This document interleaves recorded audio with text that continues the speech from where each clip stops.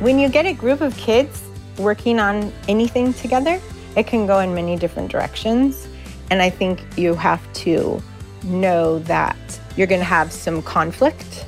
And every classroom has a peace table, and they put like a globe on the table. And so I've just brought that concept to Global Gardens. And it's just the idea that we can work out conflicts by speaking to each other respectfully and working together.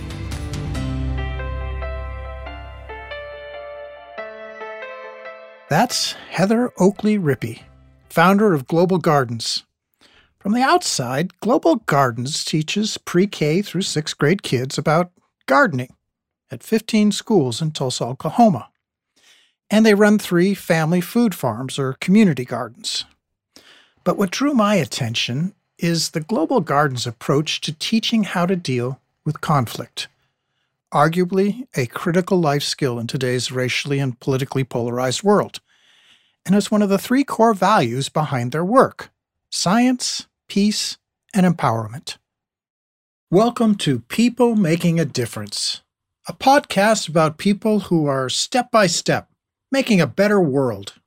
I'm Dave Scott. Heather started this effort by working with low-income students in the Harlem neighborhood of New York City while she was getting a master's degree at Columbia University in science and peace education. Then she moved back home to Tulsa and started Global Gardens in 2007. I asked her how she got started. I just became really passionate about educating through experiences and allowing children to have voice in what they were participating in and curate their own experience driven by their curiosity. And so that's what I started to see little peaks of as a science teacher, getting kids out of the classroom, taking them to Central Park, working on just planting seeds in little pots. And and I understand how any science teacher would turn to maybe botany or gardening as a way of teaching science that gets them out of the classroom and gets them hands-on. But the idea of teaching peace and empowerment seems a little bit different to me, but yet those are core concepts. So help me understand how those 3 relate to each other. Yes, I'd love to.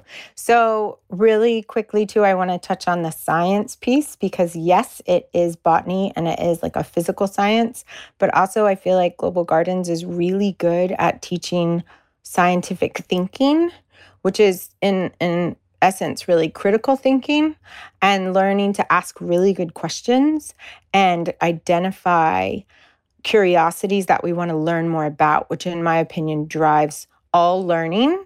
How does a scientist think? And how can we be more like scientists in our thinking? I think is a really exciting skill to teach children. And then the peace and empowerment part.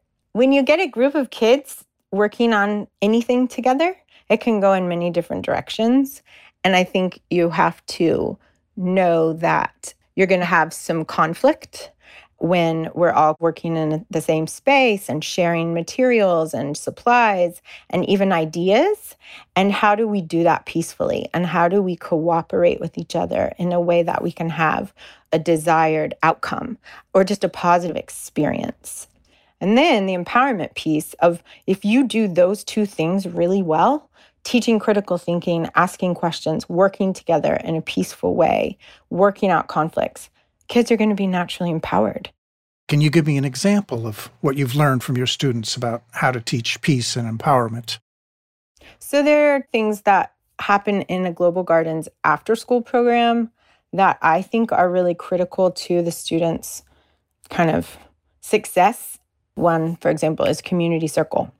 And I had never thought to do a community circle to start out the program, but the students would come into my after-school program so wired and exhausted and beat down by their day that we have to do something to refocus these kids and get everyone on the same page and get them to a calm place and erase the day. So I came up with this idea of sitting around in a circle. And so we're breathing in the parts of our day that we want to hold on to, and we're breathing out the parts of our day that we want to let go of and start fresh. And I would say that's something that the students just showed me what that they needed. And then it worked really well, and it was really effective. At this point, Global Gardens educator Jenny Yoder joins our conversation. She's been teaching mostly low-income elementary school kids in Tulsa for the past 4 years. I think everything Heather said, 100%. In Global Gardens, and especially in our after-school program, we have students determine a theme for their garden that expresses something about themselves to the world and to their community. And they're creating decorations, collecting materials that they add to their garden. Can you give me like an example? So the second graders file in and you start a community circle, and then what happens? How are they deciding on what their theme is for their garden or what they're going to call it or whatever? We call it dreaming and theming. So students are really encouraged to reflect about themselves and dream a little bit. Sometimes kids will say, I want a cupcake garden or I want a unicorn garden, which is really cool.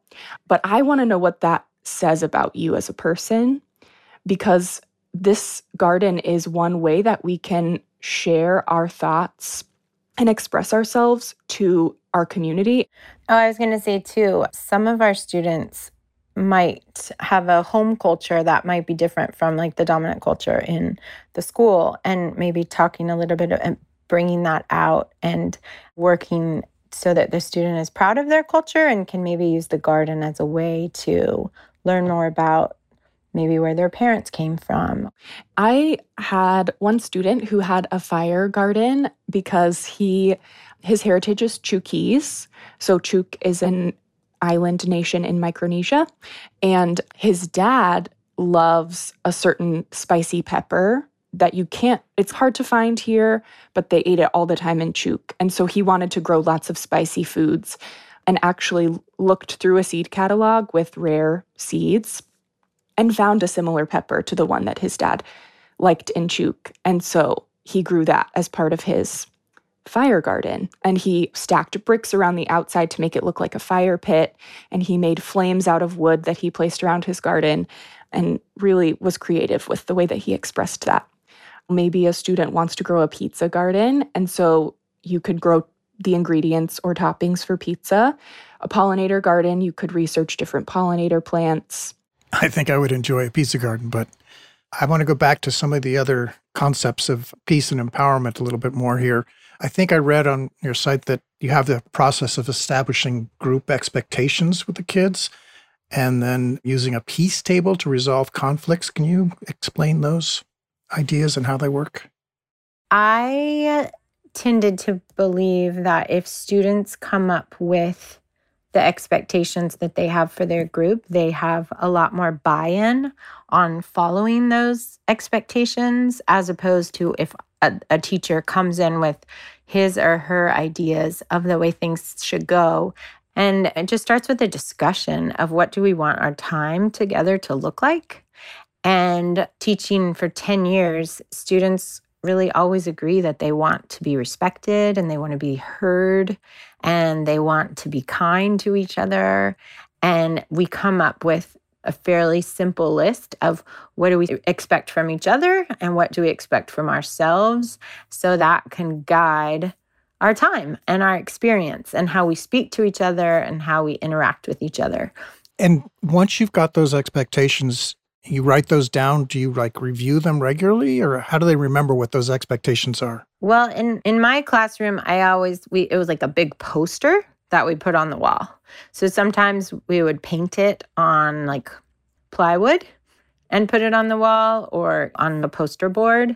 If we have an issue, even just coming in and getting settled for community circle, or when someone's talking, a teacher might just point to the expectations and say, remember what we agreed on? They're not my rules for you. They're your rules for yourself. So let's stay true to what we decided. It's giving the students a little bit more power and a little bit more responsibility over themselves. You also referenced a peace table to resolve conflicts. Can you address that idea? I did not invent that. When I was in New York City, so I did teach for 3 years in Harlem. And then my last year in New York, I taught at the United Nations International School. I was a third grade teacher.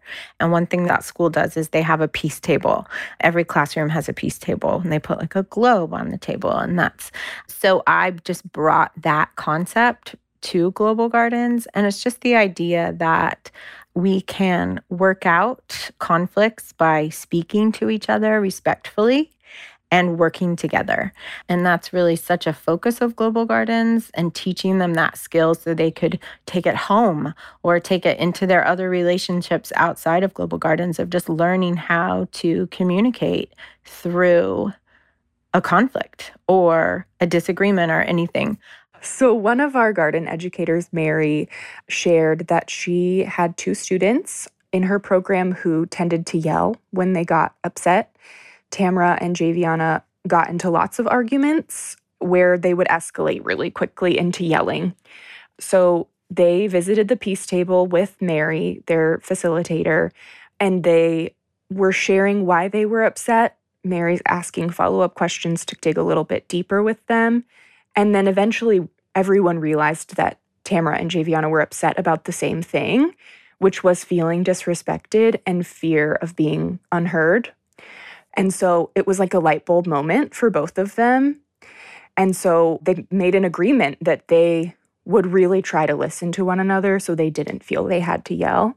So, the rest of program wasn't just perfect for the rest of the year they were together, but whenever things would get tense, then Mary could remind them and ask, can we trust each other to really listen? And that would help them remember that they can really talk things through, because they had that connection at the peace table.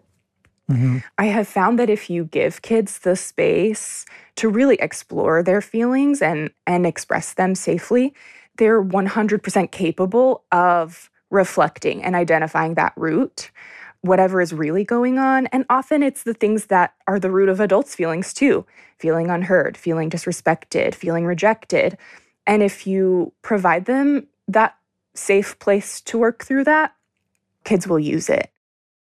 Are the challenges facing Tulsa kids today different from, say, 2007 when you started the program, Heather? The real challenges for the students that I was working with was keeping them in school. Where we started, Eugene Field, I remember there are 4 apartment complexes that fed into the school. And at one point, someone in the neighborhood just was looking for a student who was going to finish high school, and there were none. And so I really wanted to connect with kids in a way that would get them excited about learning and excited about staying in school and excited about thinking about their future. There were gangs and drugs and all of that, but we never talked about like, don't be in a gang but we talked about, what do you want for yourself? And then how do you make the decisions to like make those things happen? And that's so connected with, what do you want for your garden, and what steps are you going to take to create this garden that you want? What do you want for yourself next year? Jenny, when you hear that, do you think the context for these kids has changed much? I do feel like there is this undercurrent of awareness about like global issues, and maybe that is because of social media and everyone has access to all of the news all of the time from around the world. Kids do bring these worries and awareness of whether it be racial violence or environmental collapse or politics, just different stressful things that are going on in our world. So it does sometimes come up in program. And I feel like our approach is really to make space for them to express their worries and fears, and to not have a quick answer or to placate, but to empathize. We're all experiencing this difficult place that we all live, but also to use imagination and that hope that Heather was talking about, because kids have amazing imagination, and you have to have imagination to have hope. You're imagining how the world could be different. And so I feel like we encourage kids to think about the power they do have to positively impact their friends, their school, their community. For example, a few summers ago, one after-school program was really concerned about people experiencing homelessness and planned an event to raise money for homeless youth. So they got food donated and had a local musician come play and invited the community. And they raised several $100s to provide toiletry kits for youth in the area experiencing homelessness.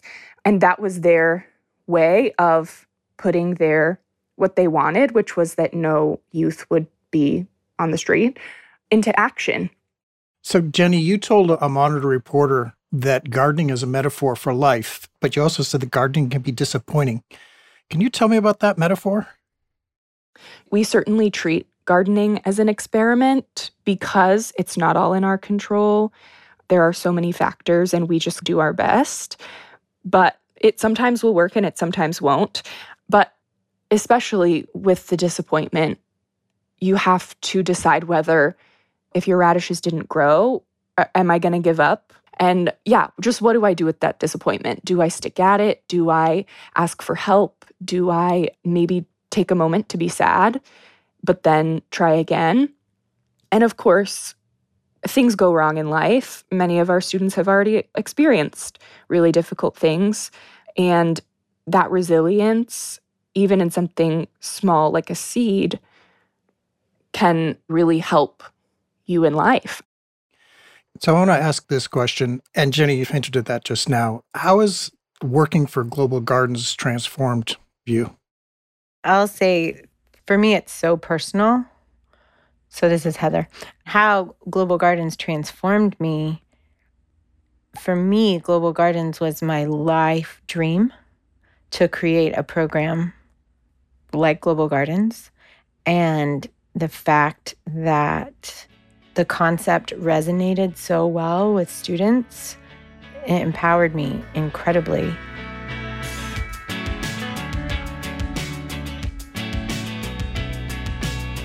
I should note that today, Heather is a consultant to Global Gardens. She stepped away from the day-to-day management 5 years ago. But under the new executive director, Mary Ann Donahue, the program continues to grow with annual funding of $1 million and a staff of 22 people. I'm just so thankful. I just have so much gratitude to everyone involved. So, yes, I'm blown away by this and the people who are invested and continue to work on the mission, and just all of the students who are a part of it and are open to this brand new experience of growing gardens. I mean, it's incredible. And how about you, Jenny? How has working at Global Gardens changed you? I feel like being involved with Global Gardens has made me a more hopeful person. I think I'm more willing to try things, take risks. I think sometimes we feel, with whatever cause we're passionate about, that we're fighting against everyone else a little bit, but I don't know that that's really true. I think a lot of people want the world to be a better, more peaceful, more equitable place, and we just don't always know how to make it happen. And so working with kids and then reaching out to adults to help amplify their voices and make their dreams happen has shown me that adults also want the same things. We've just got bogged down by all the bureaucracy and the bigger picture. Whereas kids still know that we can do anything, which is pretty cool. That's great.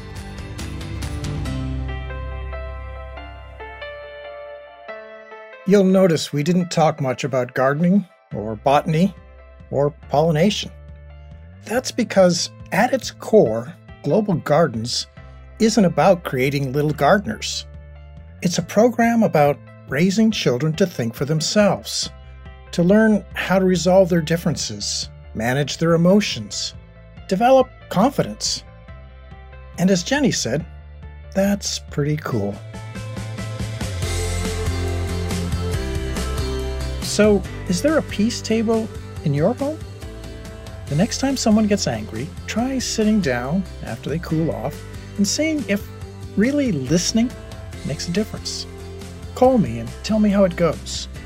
Call me at 617-450-2410. and leave me a voice message about what happened. That's 617-450-2410.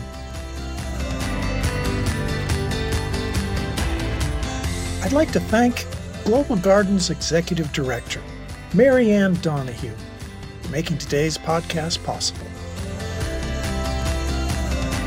And thanks for listening to People Making a Difference, a podcast about people who are step by step making a better world.